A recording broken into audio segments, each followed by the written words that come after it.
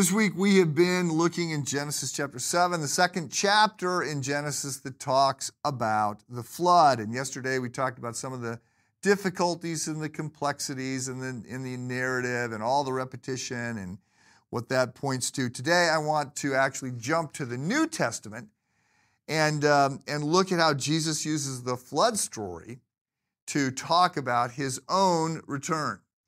So I want to read from Matthew chapter 24. Beginning in verse 36, this is Jesus. Quote, "But about that day or hour no one knows, not even the angels in heaven, nor the Son, but only the Father, as it was in the days of Noah. So it will be at the coming of the Son of Man. For in the days before the flood, people were eating and drinking, marrying and giving in marriage, up to the day Noah entered the ark. And they knew nothing about what would happen until the flood came and took them all away. That is how it will be in the coming of the Son of Man. 2 men will be in the field. One will be taken, the other will be left. 2 men will be grinding with a hand mill. One will be taken, the other left. Therefore, keep watch, because you do not know on what day the Lord will come."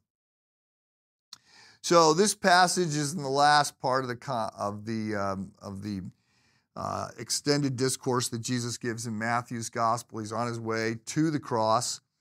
He's been telling lots of parables. He's been talking about the coming of the Son of Man, which he sort of relates to the whole advent of the coming of the kingdom. And Jesus had begun his ministry, of course, talking about the coming of the kingdom. And so he's teaching his disciples about his return.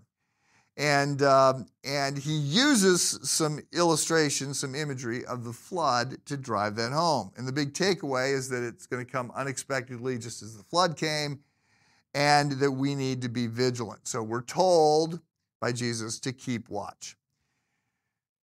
So we should keep watch. Now, there's a sense in which some people get all up in arms about this, or all nervous, and they're very engaged in the idea that, everything is in place and Jesus is going to return. Okay, well, at some point, that will be right. I believe in Jesus' return, for sure. But there's a lot of people who seem to think that is all about looking at, the book of Revelation, the book of Daniel, and other things, and trying to figure out the signs and the times. And Jesus says right here, nobody knows, not even the Son of Man.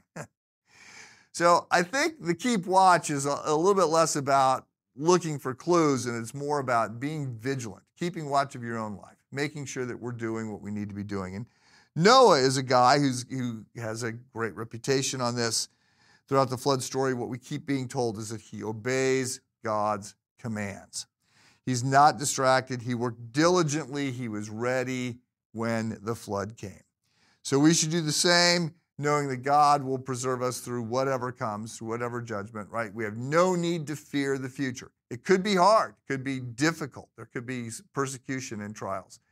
This ends well. We know how the story ends, and so there's no need to sweat what comes next. But do keep watch. Be vigilant.